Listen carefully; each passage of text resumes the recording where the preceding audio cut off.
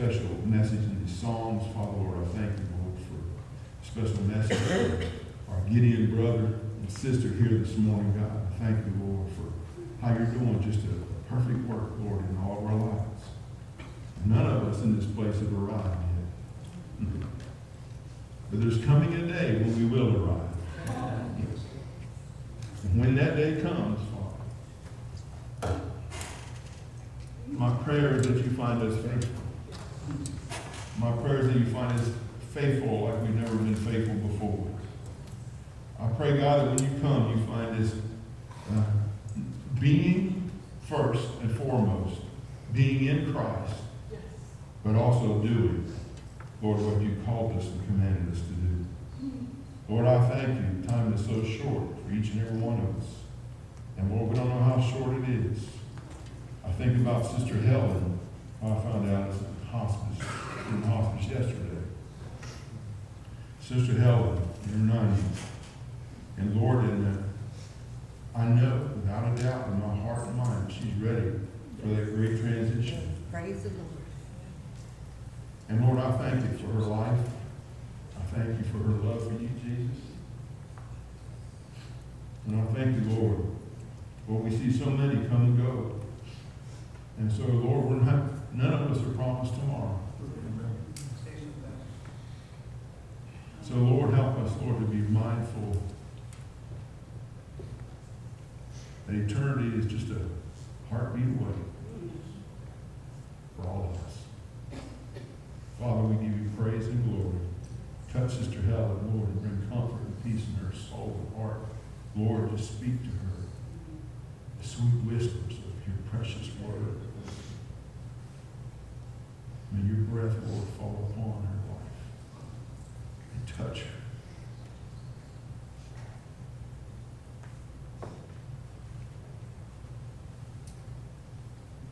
Lord, touch all the folks who are struggling health-wise. You with each and every one of them. Breathe on them, Lord Jesus.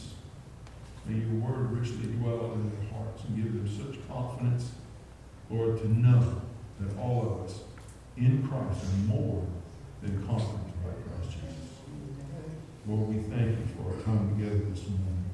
I praise you for your word this morning. For it's in Jesus' most holy and precious name. And all God's children said what? Amen. Amen. All may be seated. Go ahead and be seated. Be comfortable. Not too comfortable. We should be comfortable. There was a father that was dying. And he had his family come around. He only had a few minutes left to live. He had 4 children. He said, "Good night, John." He said, "Good night, Butch." He said, "Good night, Betty." And then he said, "Goodbye, Ralph." And Ralph said, wait a minute. Just wait a minute. You said good night to my siblings, but you said goodbye to me. The father told his son, because the other 3 children have accepted Jesus, I will see them again in glory. Amen. But because you have not, I will never see you again. Makes me wonder what that young man felt right at that moment. We have some of our own people right here who have passed on who said the very same thing to their families.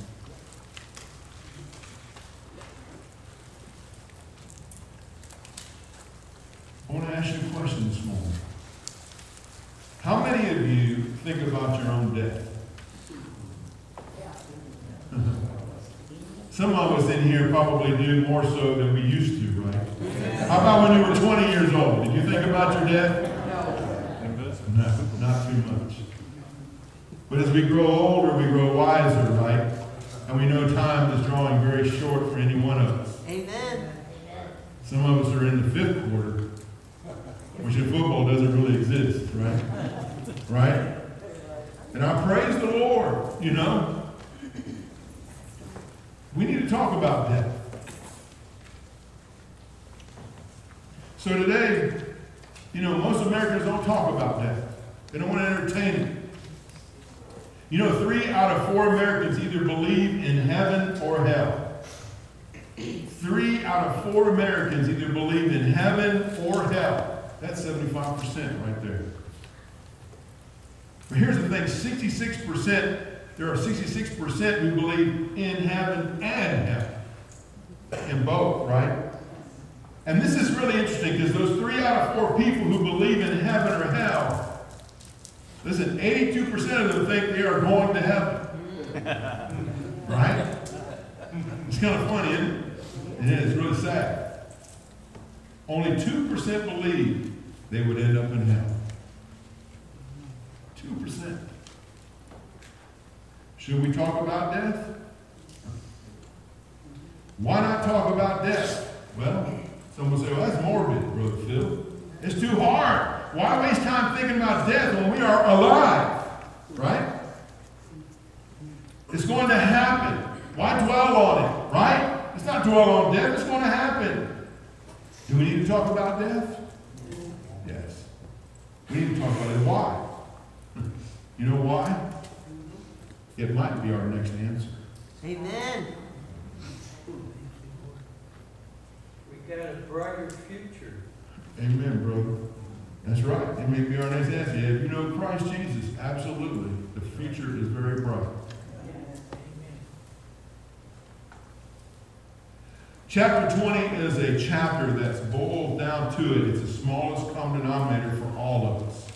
And as we talk about today, it's when life is stripped down to its barest essentials, to its barest minimums, to its barest essentials. Listen, here is what you end up with. You ready? You might want to write this down in your notes. Here's the first fill-in. You live. You live. You tie. Exactly. And then you are raised to be evaluated. You are raised to be evaluated. Each and every one of us in here are going to be evaluated.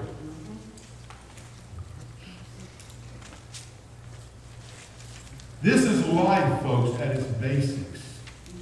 Life at its basics. In chapter 20, we have 2 different pictures that we will see today in these next few moments. With 2 different groups of people here. There are 2 different groups of people here in chapter 20, and I want us to understand this morning. So turn to chapter 20 in the book of Revelation, if you haven't already. You see in verse 4, and we're going to read the scripture here in a minute, but in verse 4, number 1 said, we see souls beheaded that lived and reigned for 1,000 years. These are the people that come out of the Great Tribulation, the 7 years. These souls were raised and they are rewarded. Amen? Amen? And then if you were to skip down to verse 11, it's a different group of people there all together. Totally different group of people.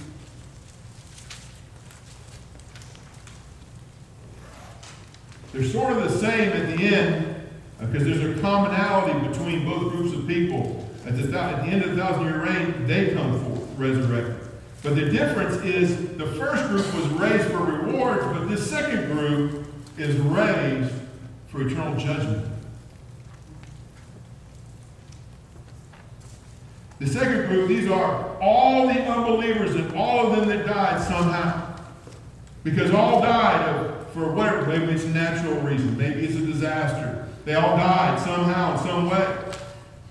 At some point in their life, they all died. We go through that. Could be heart, cancer, diabetes, you name it, murder, whatever. People die. The second group of these people, they live, they die, and they will be raised again to judgment. They will be resurrected. So let's read chapter 20 together, right? This chapter, and what I'm going to read today, deals primarily with these 2 groups of people. And we'll talk about it. Revelation 20 verse 4 says, then I saw thrones, and they sat on them, and the judgment was given to them. And I saw the souls of those who had been beheaded because of their testimony of Jesus, and because of the word of God, and those who had not worshipped the beast or his image, and had not received, listen, the mark on their forehead, and on their hand. And they came to life and reigned with Christ for 1,000 years. For 1,000 years. Folks, this happens at the beginning of the millennial reign when Jesus comes. Then verse 5, he talks about all the rest. He says the rest of the dead did not come to life until when? The 1,000 years were completed. So that all the unbelievers of the world are not coming to life again. They're not going to be resurrected until the end of that 1,000-year reign. This is the first resurrection. Blessed and holy is the one who has part in the first resurrection. Amen?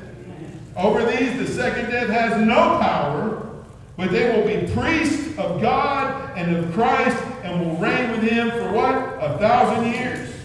And when the 1,000 years are completed, it says Satan, remember last week we talked about him, will be released from his prison. Here we see death has no power over these, raised to reign with Jesus Christ. Now let me remind you, where are we? Church age. Huh? Church age. I'm in heaven. We're in the church, but where are we at this point in time in the scriptures? I'm in Are we with Jesus? I am. Amen. We are raptured. Before the 7 years of tribulation starts, you and I are raptured. We've been studying about this for the last year, right? We've been talking about this. You and I are already there. The people that he's talking about here are those that will be raised to life, resurrected at the beginning of the 1,000-year reign, who were martyrs during the tribulation period of time. And the many souls that will be saved. We don't know how many people are going to die and how they're going to die that are Christians. The ones that take the mark of the beast, most surely. You know, that's going to be a way to buy and sell and all that stuff, and they're not going to take the mark. And if they don't take the mark, guess what? They're not going to get anything. They're going to probably be martyred and beheaded for their not taking the mark.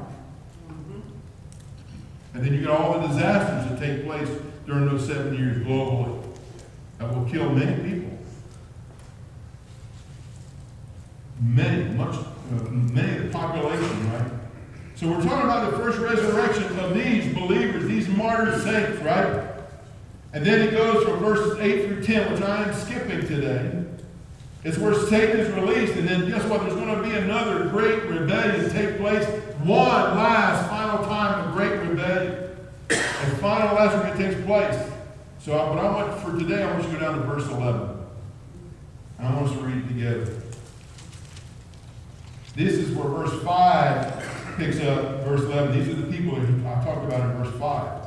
It says, Then I saw a great white throne, and him who sat upon it, from whose presence earth and heaven fled away, and no place was found for them. And I saw the dead, the great and the small, standing before the throne. And the books were open, and another book was open.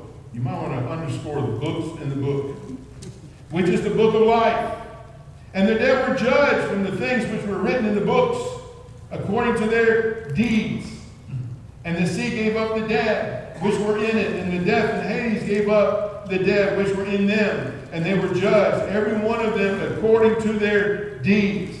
Then death and Hades were thrown into the lake of fire. This is the second death, the lake of fire. And if anyone's name was not found written in the book of life, he was thrown into the lake of fire. Here the lost dead, small and great, were raised. The rich and the poor, it doesn't matter who it is, they are all unbelievers. Every one of them are unbelievers.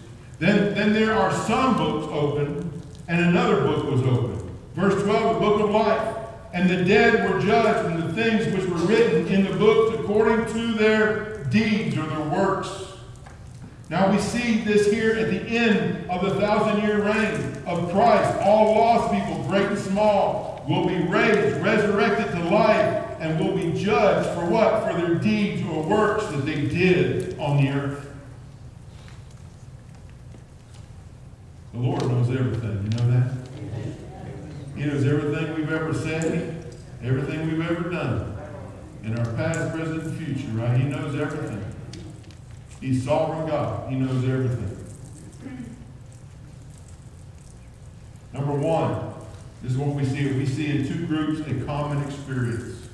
There's a common experience in these two groups of people. Every one of both groups lives. Think about that. Amen. Everyone lives. Everyone lives. Everyone's going to live. Death, when we die here, it's not final. Everyone lives. Whether you're saved or whether you're lost. But these two groups live very different lives. Let's look at the first group. Verse 4 says about the first group. And they came to life and reigned with Christ for what? How many years? 1,000 years. This is a group of people who received a resurrection up front at the beginning of the 1,000-year reign in the body, who live and reign with Jesus. The Bible says in verse 5, though, that the rest of the dead did not come to life until the 1,000 years were completed. This is the first resurrection, it says. And verse 5 is explaining, listen, the beginning of verse 11. So the rest of the dead do not live again until the end of the 1,000 years. Both of these groups, however, share common things. They both had physical lives, number one. They both had physical lives. They both experienced physical death. I ain't talking about Elijah. There's some exceptions. All right? There's physical death. Also, both are followed by a physical resurrection.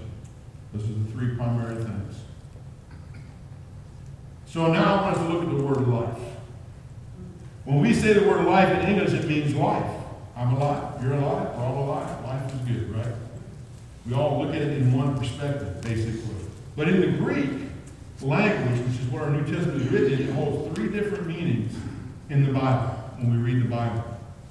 And it's important for us to understand that. In fact, this is important for you to understand that the Bible in the New Testament is written in Greek. And it's a very descriptive language. And a lot of times when it describes a word, it might describe it in many different ways, like the word love. There's agape love, sacrificial love, eros love, erotic love, right? There's all kinds of sexual love. There's brotherly love, phileo love. There's all kinds of different meanings for these different words. So when you study your word, make sure you look at the intent of some of these key words and make sure you understand the context of the way it's being put in the scriptures for you to understand. So you get the correct context out of it. So the word life, and I want you to write this in. The first one, life, I have in the Greek is bios, B-I-O-S. It is where we get the term biology from.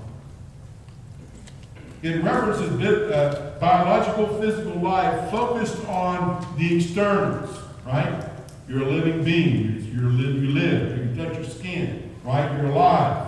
You're not dead, you're alive. And listen, here's the thing. Most people spend all their money on this. I want you to think about that for a minute. Most people spend all their money on this kind of life, right? How do I look? Right? Most people, that's what they do, right? How do I look? Sometimes worried about the weight. Worried about the hair. Right? Worried about the hair, their face, relationships, job. You name it. We'll spend a lot of time looking at this in our life. Amen? In fact, Luke 8:14 gives a description of bios here. It says, the seed which fell among the thorns, these are the ones who have heard, and as they go on their way, they are choked with worries and riches and pleasures of this life, and bring no fruit to maturity. Life, it's external, physical. The second definition of life in the Greek that we're going to look at is psuche, P-S-U-C-H-E. This is like our psyche, or it's where the term psychological comes from. Psychology, that's where it comes from this. The psuche refers to the psychological life of the human soul. In other words, in you, it's your mind, it's your will, it's your emotions. That term life means your mind. It's who you are. It's your personality, right? It's like Brother Harvey sitting out there. There's not another soul that is just like Brother Harvey. Amen. He said hallelujah the good way, right?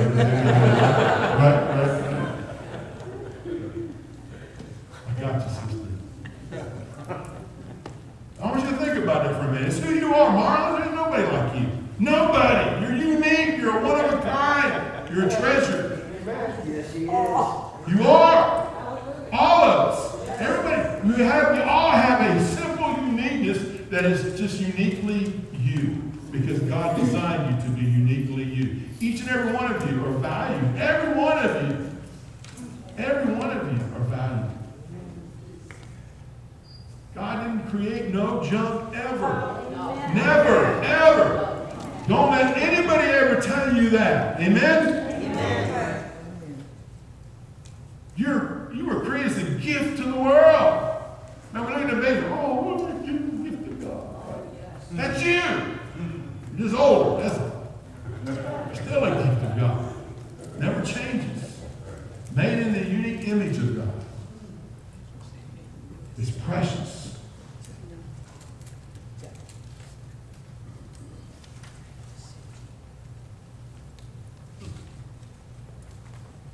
Uniquely you.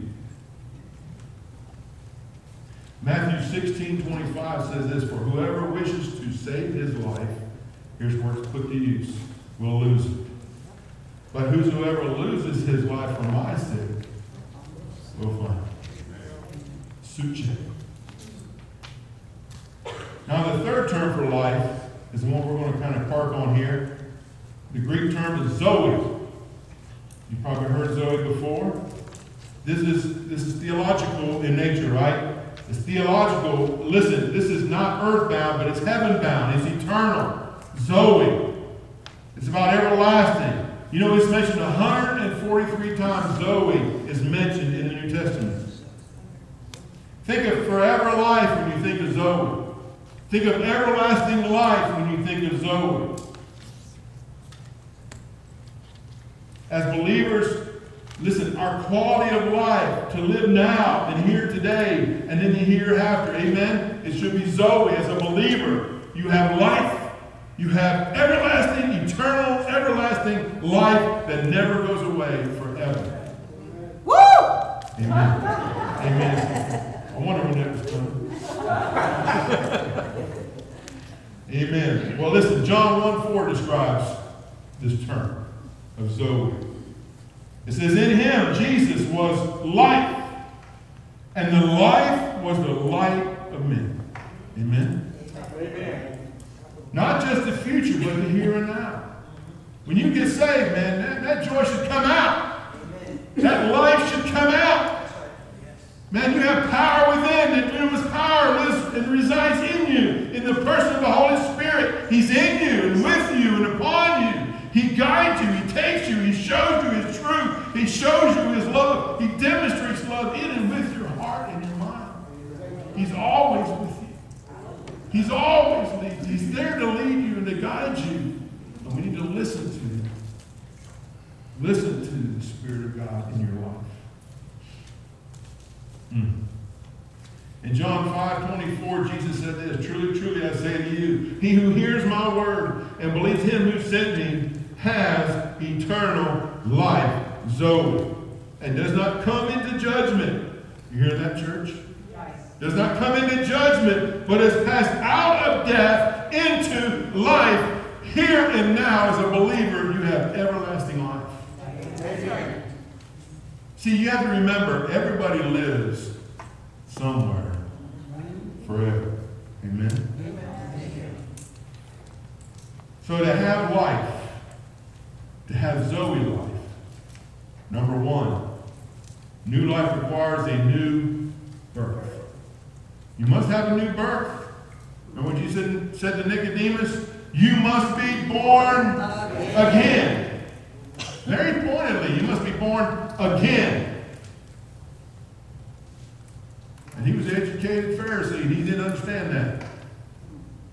Which truthfully, all of us don't really truly fully understand that. So he had to explain it to him plainly. You must be born again. You're born of the flesh, you must be born of the Spirit of God. Comes down from heaven above. As Jesus draws you to Him, and then you surrender your life and will and your mind and your will, that psyche, you surrender it to His will, trading it from your will to His will, and it's His will that needs to operate in through your life. And sometimes we think that only happens one time in salvation. No. Every single day. Every single day. His will must be fleshed out in your life. It's a daily occurrence you need to do that. Yes, saved positionally, yeah, one time for all time. But every single day, you've got to die to yourself and follow Jesus. Amen?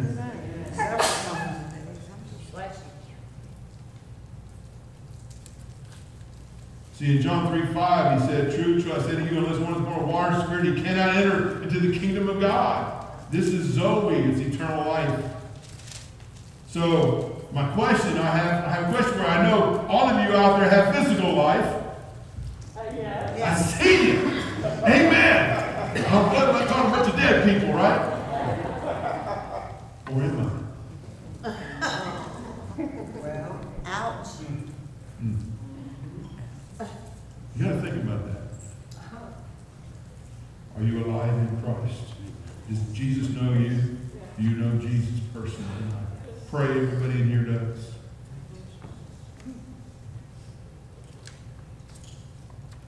How about your mental, the psyche, the suche? Do you have peace in your life right now? Do you have peace rooted in your life? Not your peace, but His peace in your life. Can you honestly say you have peace in your life? Listen, folks, everyone lives. Amen? But the question is, where will you live when you die? Which brings me to number 2. New life requires a new birth. Everyone dies. Number 2, everyone dies. Amen? 394 times in the Bible talks about death. Talks about a lot. In fact, in Ecclesiastes chapter 3, 1, 2, this is part of the wisdom books of the Old Testament Solomon wrote. Wonderful, wonderful words of wisdom scripture that Solomon didn't always follow. The Lord. But listen what he said. He said here in verse 1 and 2. There is an appointed time for everything, and there is a time for every event under heaven. There is a time to give birth, and there's a time to what? Die. Listen, the odds are in your favor that you are going to die. Amen? What good odds is that, right? 1 out of 1 die, right? 2 people die every second. Did you know that? 102 people die every minute. 6,036 people die every hour. And listen, in cities that are so large, they are becoming, listen, when people are dying, the cities, the big major metropolis cities are becoming so large, they don't even have enough cemetery space to bury all the people that died. So we'll probably see mandatory cremation eventually. Something to think about. Some people believe it or they deny death. You remember people that deny death? I'm not going to die. I'm invincible. Some of you might have felt that way when you were 20. Think about the battle of aging, right? The battle of aging, amen? Trying to deny death. Listen, it's coming. Not for some, but for all. If Jesus tarries, right? It's coming. How do we try to defy aging? Talked about it this morning. Brother West was letting me know, talking about plastic surgery this morning. Not that he's going to get it, but he was talking about it. I said, I'll talk about that this morning. Plastic surgery, right? People stretch their skin, right? Cut it away, stretch it back, right? And then they're going to get that little flat face to get rid of what? Wrinkles. Get rid of wrinkles, right? And what doesn't make sense to me is that they turn around and they take this Botox and they blow up their lips. So they're taking away skin, they're tightening it up, stretching it back, and then they're taking needles and blowing up their lips and stuff to...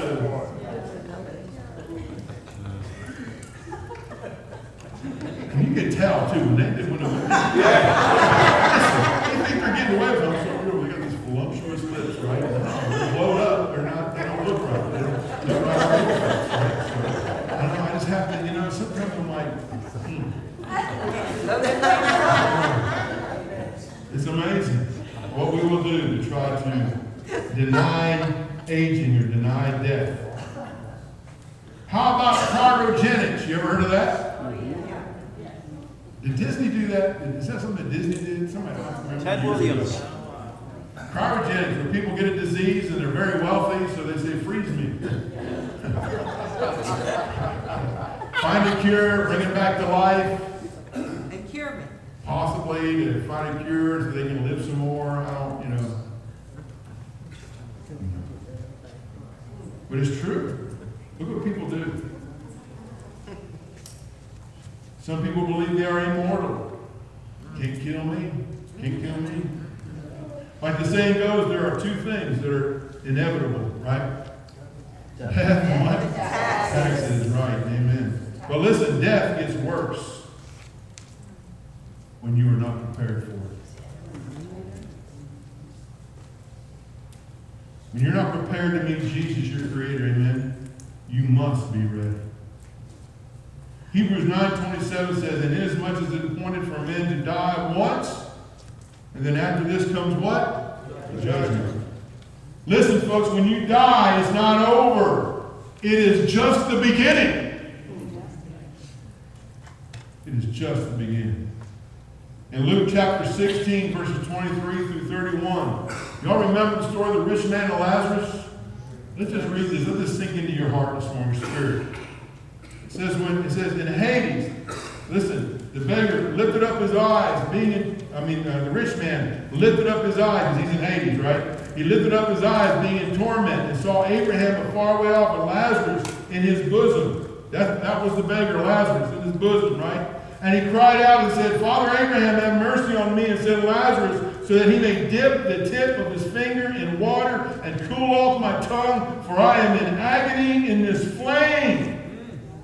Who is speaking here? Who is speaking here? The rich man. Who is speaking in this scripture? The wealthy man. The Jesus. Jesus is speaking, telling the story, right? Is Jesus not telling this story? Yes. From his own lips of a Savior, of the sovereign God of the universe, he is telling this story to his people. So here's your answer for what happens to you when you die without Christ. Now. But Abraham said, Child, remember that during your life you received good things, and likewise Lazarus bad things. But now he is being comforted here, and you are in agony.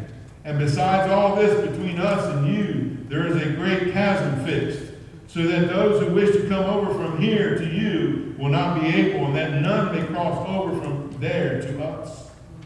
Verse 27, he said, Then I beg you, Father, that you send him to my father's house. For I have 5 brothers, in order that he may warn them, so that they will not also come to this place of torment. But Abraham said, They have Moses and the prophets. Let them hear them. But he said, No, Father Abraham. But if someone goes to them from the dead, they will repent. But he said to him, If they do not listen to Moses and the prophets, and you probably put the preachers and the teachers, if they don't listen, right? They will not be persuaded, even if someone rises from the dead. Amen. And we see the evidence of that today. Yes. Who is risen from the dead? Jesus. Yet people deny his existence. Listen, every person lives somewhere. The question is where?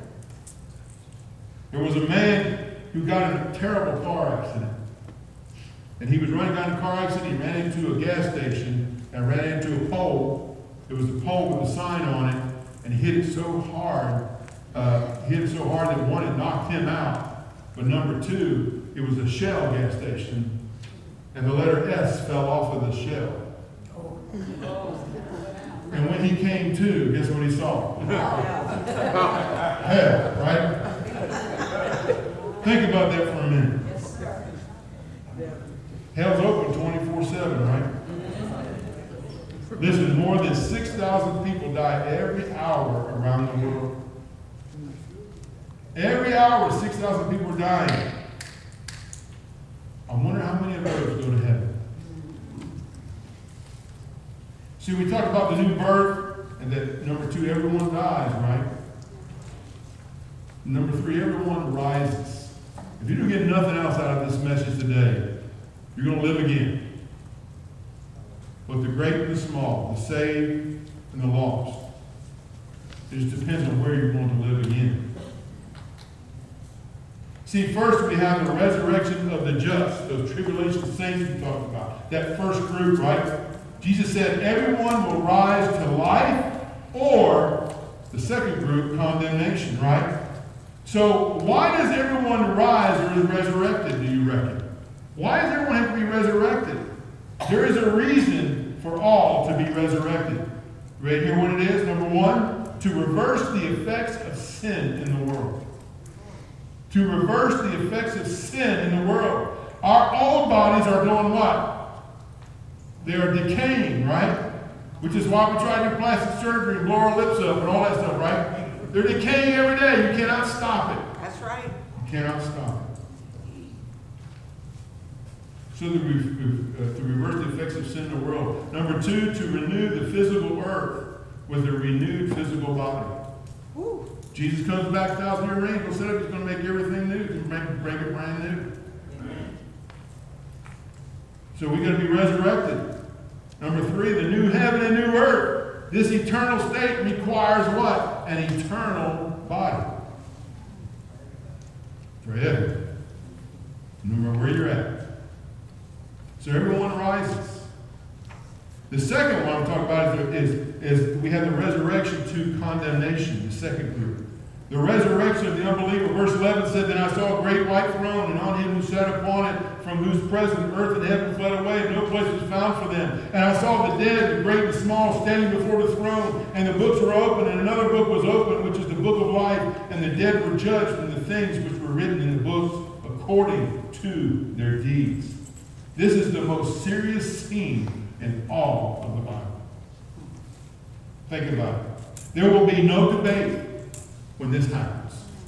Think about this. When you stand before the Lord, unbeliever, there will be no debate. There will be no lawyer.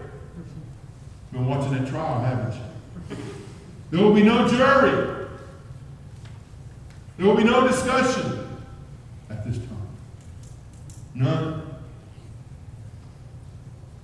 There will be resurrected bodies for what? Eternal punishment.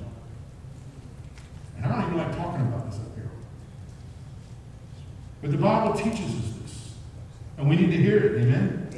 The torment will be real, and we must now try and keep people from it. And we can't keep people from it, but we can sure help them not go there when we tell them about what Jesus did for them, for us. We tell people what Jesus did for us. Listen, God will reach down and touch a person's heart. He will send you to places where people need to hear the gospel.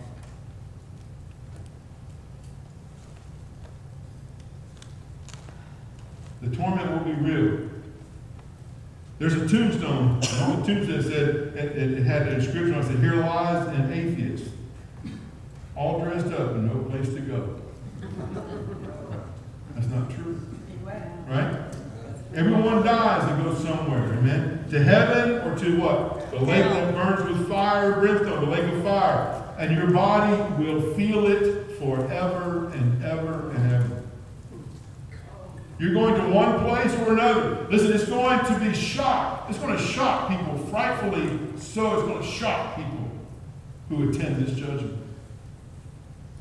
Matthew 7:21 says, "Not everyone who says to me, 'Lord, Lord,' will enter the kingdom of heaven, but he who does the will of my Father who is in heaven will enter. Many will say to me on that day, 'Lord, Lord, did we not prophesy in your name, and in your name cast out demons, and in your name perform many miracles?' And then I will declare to them, 'I never knew you. Depart from me, you who practice lawlessness.'" I wouldn't even want to witness this. Do you? Who is going to be there? I met people who say they look forward to hell. You ever met people like that? I met people. Who was the guy that was the president of TBS? I heard him say one time, it used to be years ago, on video. He looks forward to going to hell. All his friends are. So I can party with them. there's no party. Your friends might be there, but there's no reason for any of you to go there. Any of us to go there, right? Listen, Satan will be the chief victim. He's not going to rule and reign. He's going to be the chief victim in hell. No party. See, everyone lives, everyone dies, and everyone rises. So here's a question. Why are the lost people judged by their works? Why are the lost people judged by their works? Let me tell you why. Because they would not let God judge them by Jesus' work on the cross. That's why they're judged by the works. They have nothing else. Verse 12, when I saw the dead and great and small standing before the throne, and it says, and books were opened. Another book was opened, which is the book of life, and the dead were judged in the things which were written in the books according to their deeds. Scripture says books. Notice that? Plural. Notice that? That kind of caught my attention this week. But then you look, we'll be over this, but then that's the record for the unbelievers. But every idle word that you said, every action of sin you ever committed, it's going to be written down. Everyone lives, dies, and rises. But then there's this other book, the book singular. The book of life is for the loyal citizens.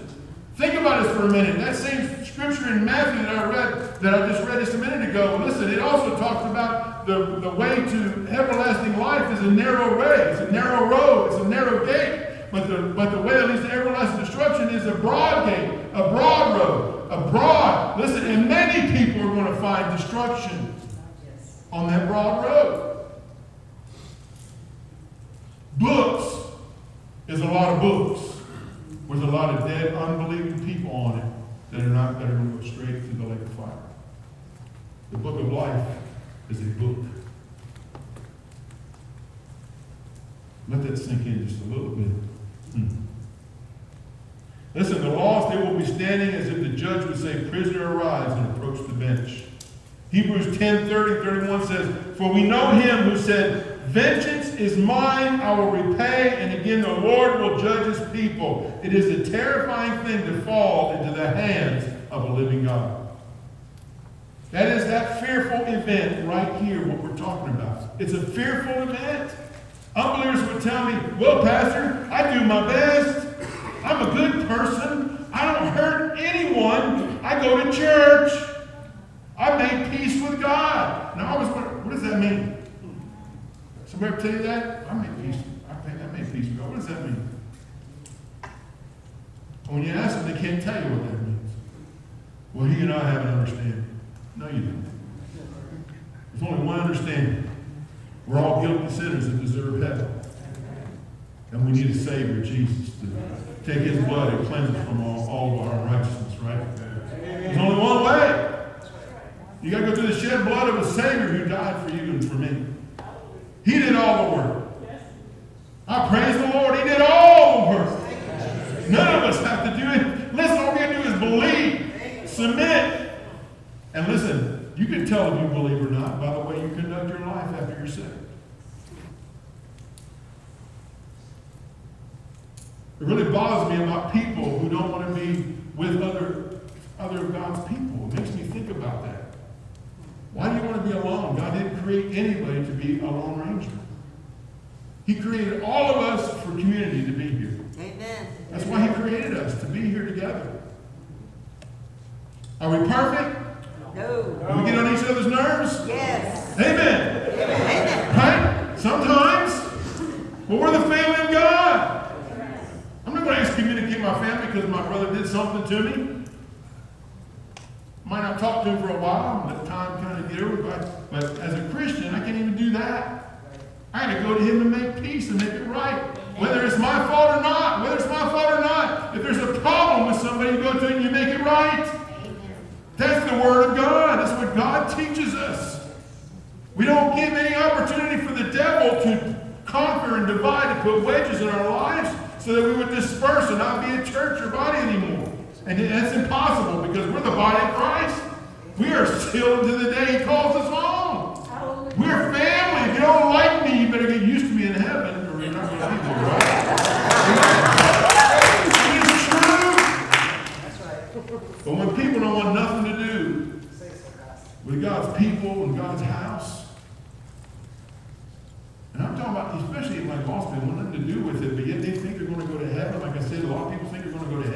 that are not going to heaven. They're not going to go. I mean, listen, if they don't want to come and be responsible Christian believers in God's house, following God's word, doing what God says, he said, do not forsake the assembling of yourselves together. He said that for a reason. We need each other. All our faults and failures and flaws and all that, we need each other. Why? Because I've got Jesus in me, and Roger's got Jesus in him, and Minnie's got Jesus in him, and Pat. Listen, and Jesus is in those who are saved. Jesus in you. We need each other. Amen. And we work better together than we do separated. How do you reach the world when you're separated? We got to be together. That's why Easter Saturday is going to be so important for us as a church body. To be here, whether we pray or not, we give candy to kids, whatever we do, we share the love of Jesus.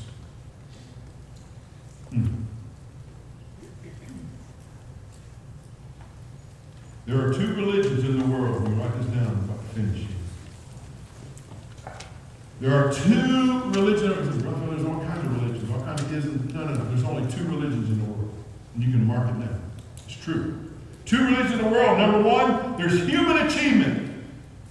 Human achievement is what? It's works. I'm going to do better. I'm going to get there. I'm going to do it. I'm going to do it. I'm going to work it. I'm going to work it. I'm going to work it. No way. You can't. Amen.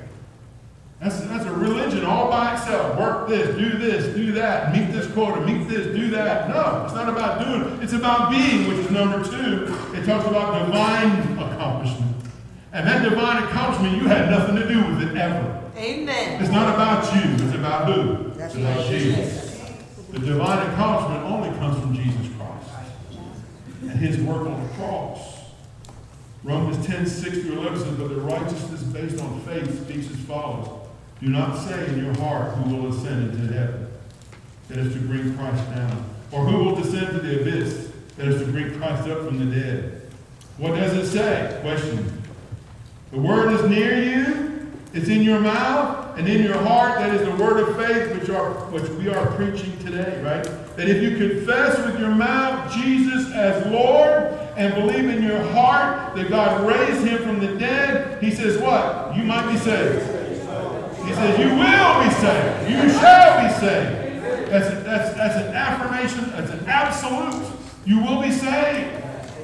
For with the heart a person believes, resulting in righteousness.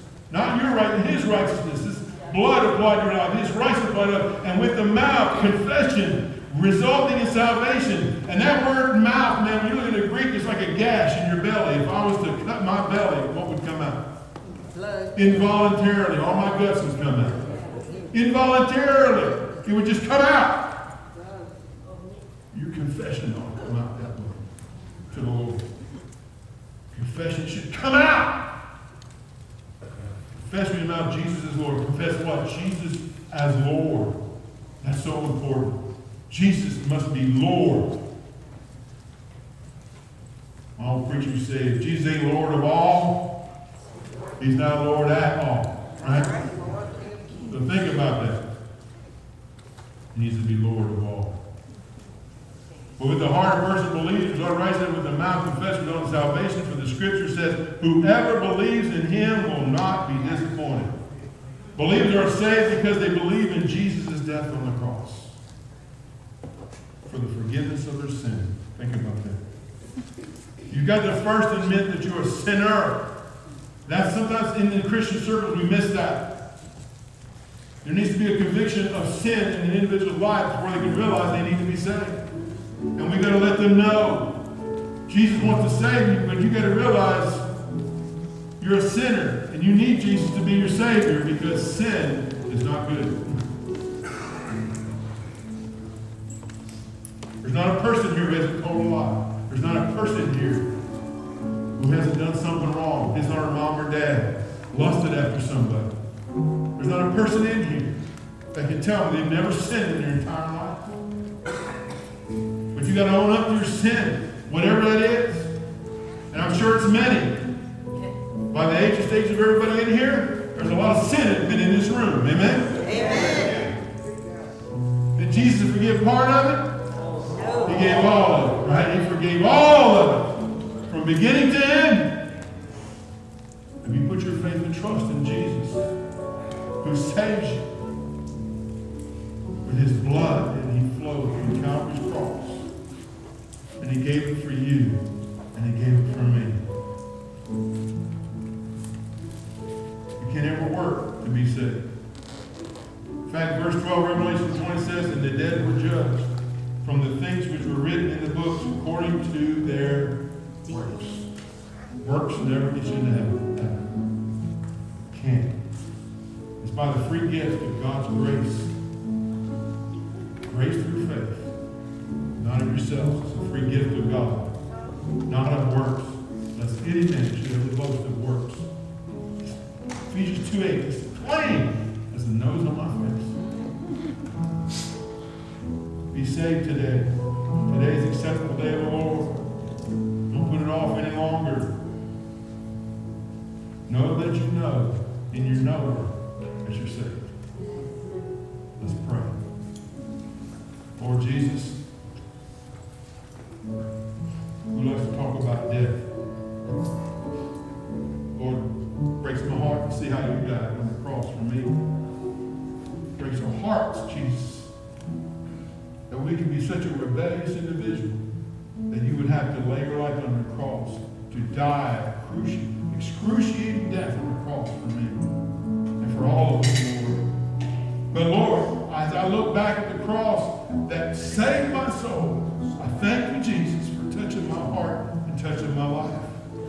Back in 1987, I get on the floor in a hotel room and say, Lord Jesus, I recognize that you saved my soul when you hung on that cross. I give my life over to you from this day forward for the rest of my life. Lord, that's what you did for me in a little hotel room. And I surrendered my will and my mind and my emotions to you. Oh yes, Lord, there are times I have to hold on to them, it seems like.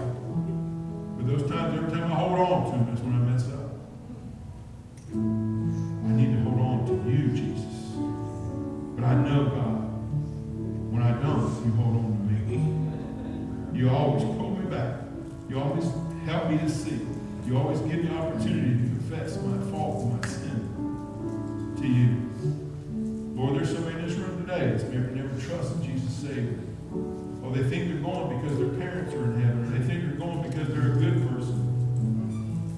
But Lord, the Bible says none of us are good. No, not one. None are good with God. None. Our hearts are desperately evil and wicked. There's no good in us whatsoever. But Jesus, you came to give us life everlasting. Lord, my prayer is somebody here has never trusted you as Savior, that today they say, Jesus, I believe you died for